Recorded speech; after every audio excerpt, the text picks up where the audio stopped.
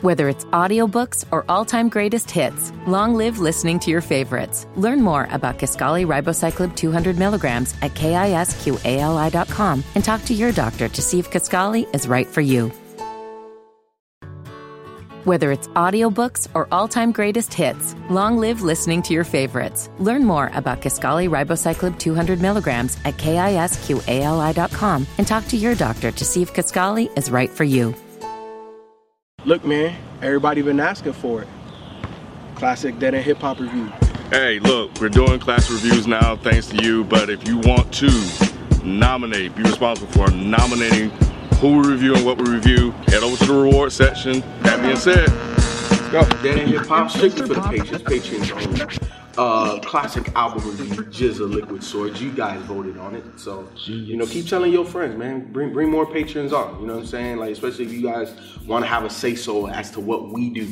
This is a community. It's us and y'all. Because I guess this is brand new. You know what I'm saying, for me. So it's cool. It's cool, especially this project, because when I was listening to this, it definitely sounds like dated. It sounds 95-ish. On the production side, I think this was some of RZA's, like, I don't know if it was just him and GZA, by them being cousins, how he just was able to craft some great production for him at the time. But I know at that time when RZA coming off of Thirsty Chambers, to Kyle, Only Built for Cuba Links, Old Dirty Bastard solo album. With this album, I think production-wise, RZA was really starting to just find his groove. I'm just saying, I'm consider it. It's in the classic bucket. Yeah, but I think. What does that mean? it's a great album. It's a fucking great album, though. Like, okay, so I know y'all don't remember, but a while ago we shot some video. It was in your old neighborhood, and I had said that I didn't love this album. I remember that. I got destroyed. I didn't even say it was bad. I was just, me? no, of course not y'all. Oh, you mean it was a typical YouTube comment bullshit. Okay. It was like, what the fuck? Mike's a bitch. Yeah. Mike's a FAG. Mike don't know shit. And I was like, I didn't say it was bad. Right. I just didn't love this album. Now I listen to this shit all the fucking time. Because I can pick up the nuances of, okay, yeah, I can see how that shit influenced this person. I can see how that shit influenced, like, Cadence Weapon. I can see how that shit definitely influenced Cobb. That's why I was like, it's right there, B. I said like it's right. I know, but you were like, I'm not sure if it's a it's right there. Like, the way GZA was rhyming was like nobody else in Wu.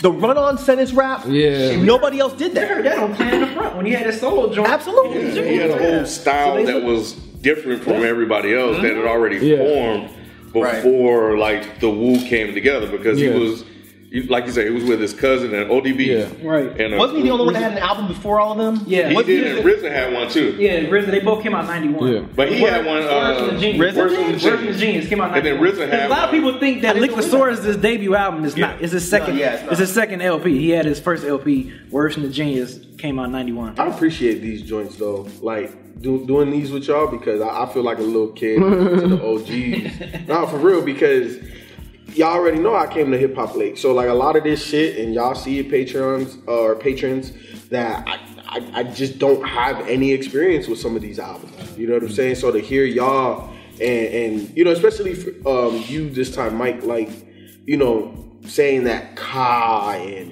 he said that. Well, yeah, you said that. I'm sorry.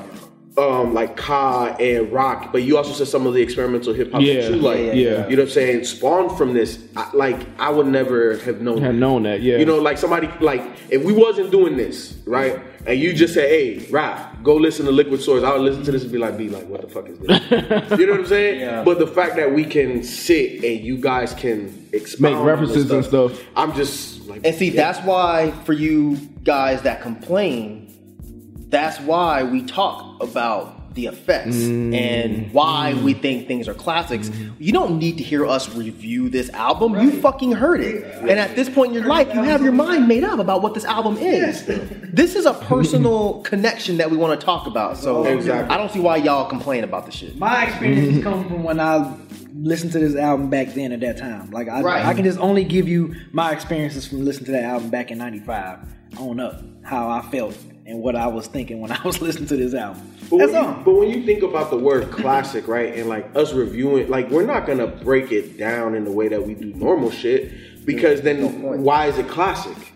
So we're gonna harp on the fact that it's classic and what made it classic to us. That's why at the beginning of this shit, I'm like, is this shit classic to y'all? Cause it's not classic to me. You know what I'm saying? Like it's just not classic to me. Man, there's a lot of material out there, man. If somebody really want to like go in depth about certain things, there's a lot of stuff out there. You know, we're conversational. We talk. You know, so if we get to a certain track, like we talked about Gold and Fourth Chamber and Shadow Boxing and shit like we're talking about the fucking track. We talked about the fucking production and stuff like that. Like we talk about that stuff. And we're you know, not that gonna do a track conversation by might change track. somebody else's mind. Right, it could very well, yeah. Didn't before. Yeah.